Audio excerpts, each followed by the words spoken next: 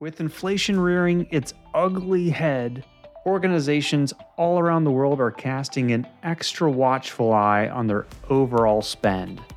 As a workforce transformation partner, we're seeing a heightened focus on value, and rightfully so. So, the question for those heading up an organization's talent management, learning and development, or good old-fashioned training department is this: how can you ensure that you're getting maximum effectiveness out of your allocated budget?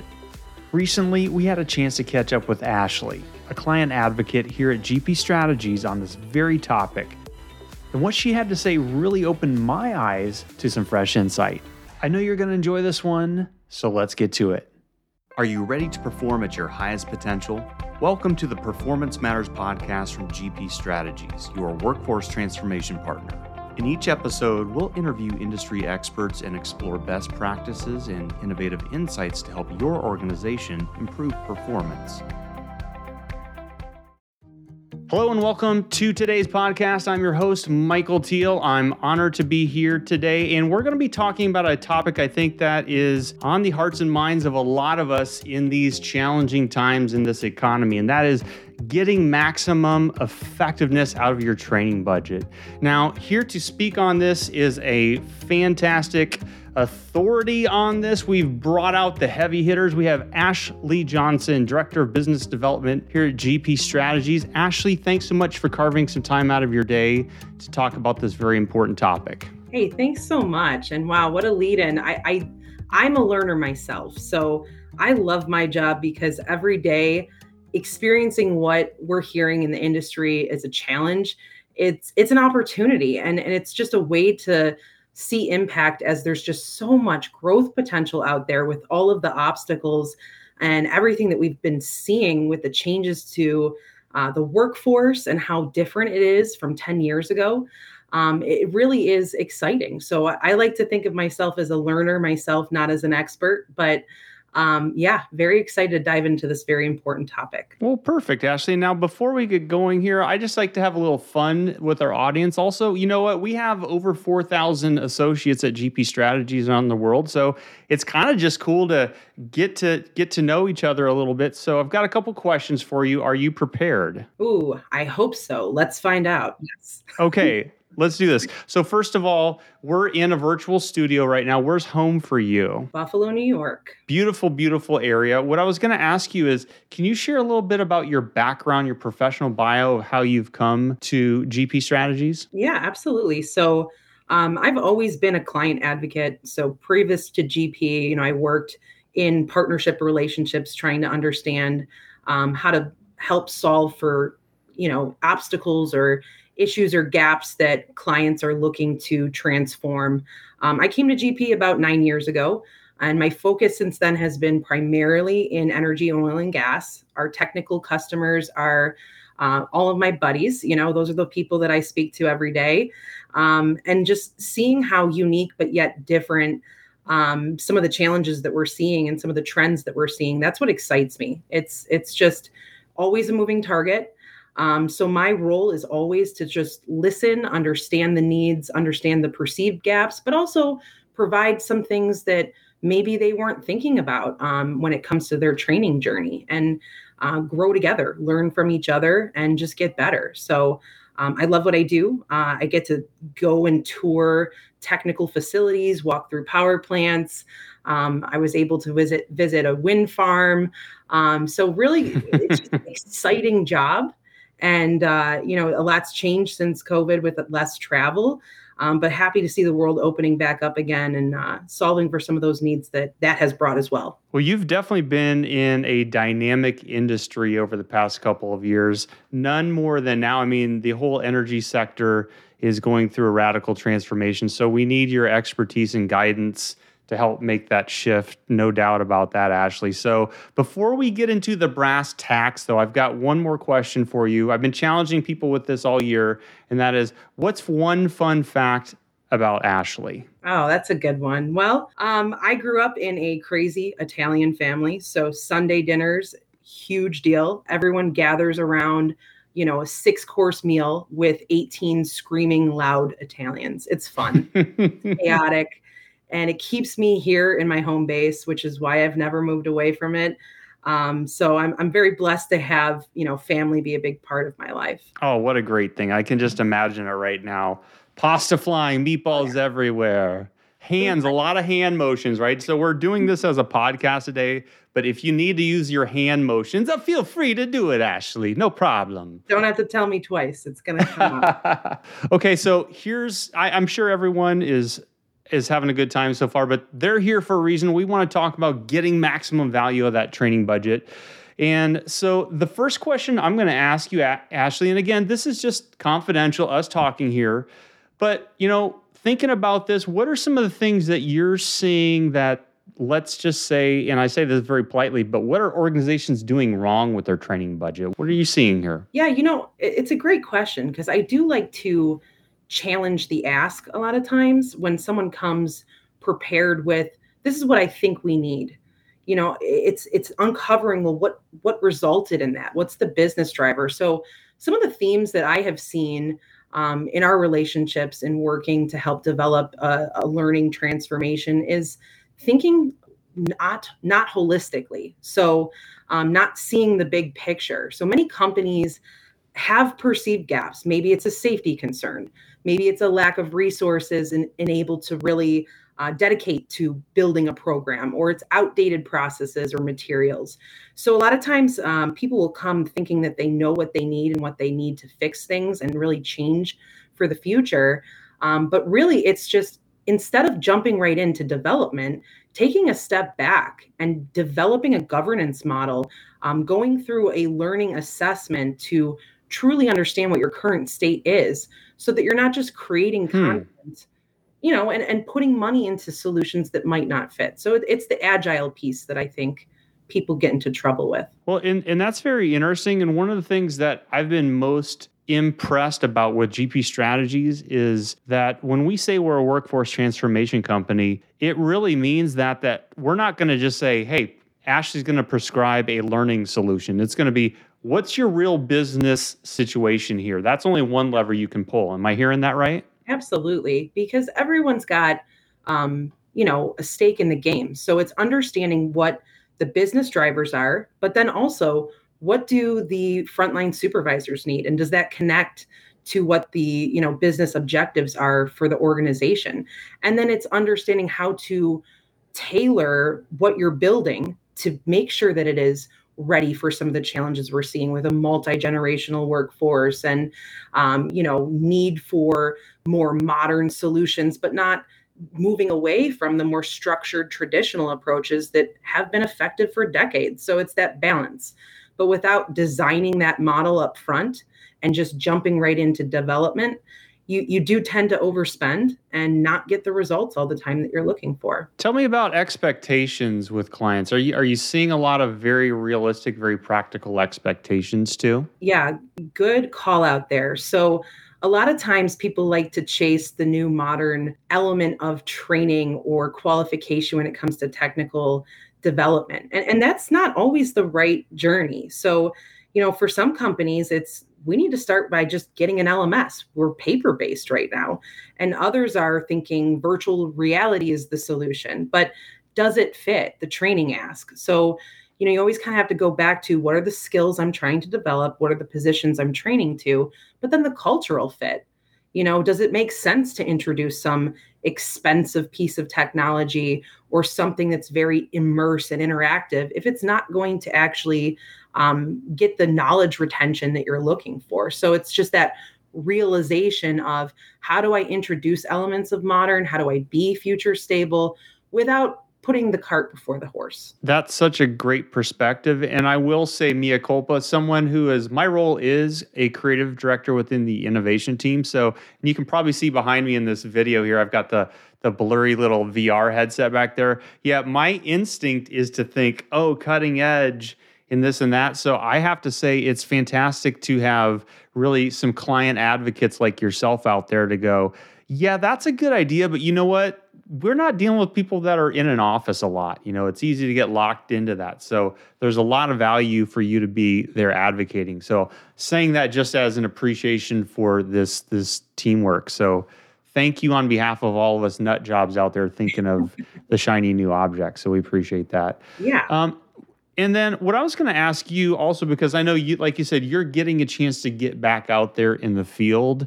What are some of the things you've observed when you have these multi-generational workforces? What types of things are you observing? Just curious on that. We're seeing a lot of people entering the workforce that don't have any experience. We're getting talent that's being acquired from right out of high school. So it's really just going back to foundations. Sometimes it's as simple as just getting the fundamentals in place, the craft skills of how can I, day one, go into my job and understand the difference between a piece of equipment and what the proper protocol is versus someone who's been doing this for a long time and doesn't necessarily have to rely on their procedure to complete a task because they trust that they can do it. They've performed it over and over again. So it's two separate types of challenges. It's the one that really needs to start from the beginning and get those foundational elements. And it's the other that might be too comfortable and trusting that you can kind of skip the steps. So I think that, introducing solutions that can scale up and down depending on the level of experience is very critical. But also making sure that those foundational elements are able to attract future talent even 10 years from now. Who knows what that will look like, right? So it's just making sure that those program elements can grow with you. Yeah, what you're saying here in terms of really even investing time, as you were mentioning, in terms of a roadmap, even if it's having learner empathy discussions, I mean, you could unpack a whole set of hidden learning and development needs for that workforce that weren't even on the radar. So Absolutely. I can see what you're saying in terms of taking a step back there. So let's flip that to the other side then. And if I was saying, Ashley, okay, you mentioned some challenges, some problems. So what do you think is a proper approach? So in your mind, if you've got the wallet here in your hand, I mean, how should training be allocated to get the most bang for the buck? Going back and saying, okay, well, where are we at today? So here's what I know that is working well. So I think the best way to approach this is not always thinking, okay, we need to start from the ground up. We need to create this entire program tomorrow. My expectation is for this to change in the next year. It's really being thoughtful of, am I foreseeing challenges that aren't here today? Understanding how to develop skill sets and knowledge sets to those particular job positions that you're training to, but then not being afraid of introducing some of those more modern elements, but being, realistic about expectations of when it's appropriate and staging it. So I think that's a big piece of it is creating that governance model, understanding, other elements outside of training that could be affecting this. So if it's a safety driven issue, maybe there's something else going on culturally that could be approached. Maybe it's leadership essentials. Do they feel safe to go to work and do they feel like they're being given the tools for success, and do they like the company that they're working for? So that's part of it. I mean, it's not always technical qualification and design. It's really understanding the onboarding effort and the progression path for that employee long-term. Interesting. So everything you're saying, it really would start with, for example, a proper design thinking session where you're taking a step back with stakeholders, with SMEs, and going, okay, let's really look at the bigger picture involving business operations, goals, what type of associates are working with you. Just having that, even investing 1 or 2 days in that upfront could really make quite a bit of difference in terms of how you're going to make the most of your investment. Is that fair to say? Absolutely. And getting that buy-in, that's the critical piece. It's, if the training is being driven from the L&D team or someone that's more on the corporate side, does that also translate to the field? So are the field supervisors feeling like that will actually help to improve their workforce and reduce the time to proficiency? Or is it just training for training's sake? So it's just having those realistic outcomes and also having the hard conversations between teams that sometimes can be disconnected in order to drive towards the big picture results that everyone wants. And you know what I was going to say is that it feels really good in this learning and development world when you truly know you're making a change. You're not just putting out an e-learning or a video or something and you're like, I don't even know if this is going to make an impact in somebody's life, right? It feels good when you're making that change. So what I'd like you to do, Ashley, is just dish a little bit. I mean, we all love home makeover shows and things like that. So can you share like a real world before after type of example? And then I'll put some fun HGTV style underbed soundtrack to it while you're talking. Yeah, that sounds good. So I think that, a lot of times what we're seeing right now, especially in the industries of energy and oil and gas, is that, moving towards that transformation, introducing virtual solutions as an option, but also not taking away from the structure of the program. So, it's always got to be a blended approach. I mean, we shouldn't be scared of introducing new solutions or modalities, but we have to be mindful of the structure has to be there as well. So making this easily accessible to the workers in the field, I think is really, really appropriate, regardless of skill set. And so, when we work with, for example, I have a customer that we supported an effort in the oil and gas space. They basically came to us with a lot of structure. A lot of things were going well. They had a structured OJT program. They had procedures.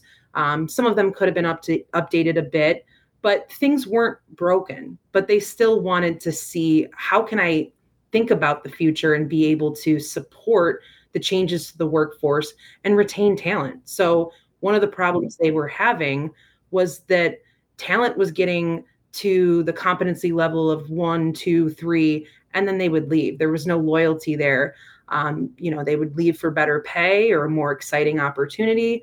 So it started off by understanding the needs and the job persona of the new hires, understanding the culture fit of the more seasoned workforce, blending the right tools to get in front of them, and then getting that buy-in. So, going back to what we were just chatting about, it's getting the buy-in from operations, but also getting the buy-in from the end user themselves. So that challenge actually made them better for it because they understood a better path to how to retain talent, how to attract talent, how to get people to stick around, because they were introducing unique elements without, just forcing classroom training on people or forcing, seats through a training module that wouldn't have any effect. So at the end of the day, they ended up reducing the amount of training that they were doing. They found that there was quite a bit of excessive classroom time going on, and more field exercises excited everybody. And it spoke to all the different skill sets and experience and background. So we ended up saving them quite a bit of money by taking those steps back, starting off with a design session and creating a roadmap. And, honestly, it's not something you can solve for in a year. It was going to be a 5-year program, and that was okay. Well, I love that. I mean, that's living proof of our mantra of we need learning and development to be ruthlessly relevant, right? So if it's not something that's mission critical, if it's just nice to have, but it's like, hey, this is not going to be helping transform our workforce. It's like, why do we have it? We don't need the 12 pounds in the 6-pound bag or anything like that. So it's actually really exciting to hear you mentioning this real life example and how you've made that change here. So Ashley, I know we've kept you for a while here. We know we need you to get back out there and represent us. So here's my question to you. Kind of a final question would be, if you had a chance to whisper in the ear of a chief learning officer, an L&D manager, a purchasing agent, something like that, what would be one little final thought that you'd like to share with them? One size doesn't fit all. So coming into it with an open mind of, well, okay, maybe it's not a training problem. Taking that step back, looking at the other ways that could be affecting the growth and development of your talent. If things aren't going well, typically it goes back to, okay, well, what's the issue that I can solve for right now? But instead of thinking it of, here's my problem. I have a gap. We have to meet this compliance effort. It's, thinking about it more holistically and long-term. Is what you're creating, the content you're creating, future stable? Are you even in a position right now to be talking about content development? Or is it a hiring situation or a onboarding situation that you should be putting more focus into?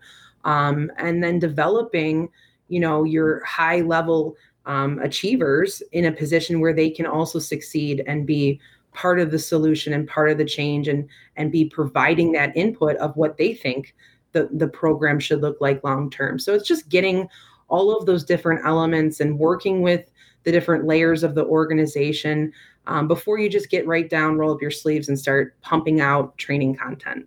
Ashley, I can see from just hearing you talk about this, it gets me excited and also very thankful that you're out there having those conversations. So on behalf of the entire team here at GP Strategies, thank you so much for sharing your insight today. Thank you, Michael. Appreciate it. The Performance Matters podcast is brought to you by GP Strategies. Together, we can create a world where business excellence makes possibilities achievable. You can subscribe to the show anywhere you get podcasts or listen on our website at gpstrategies.com.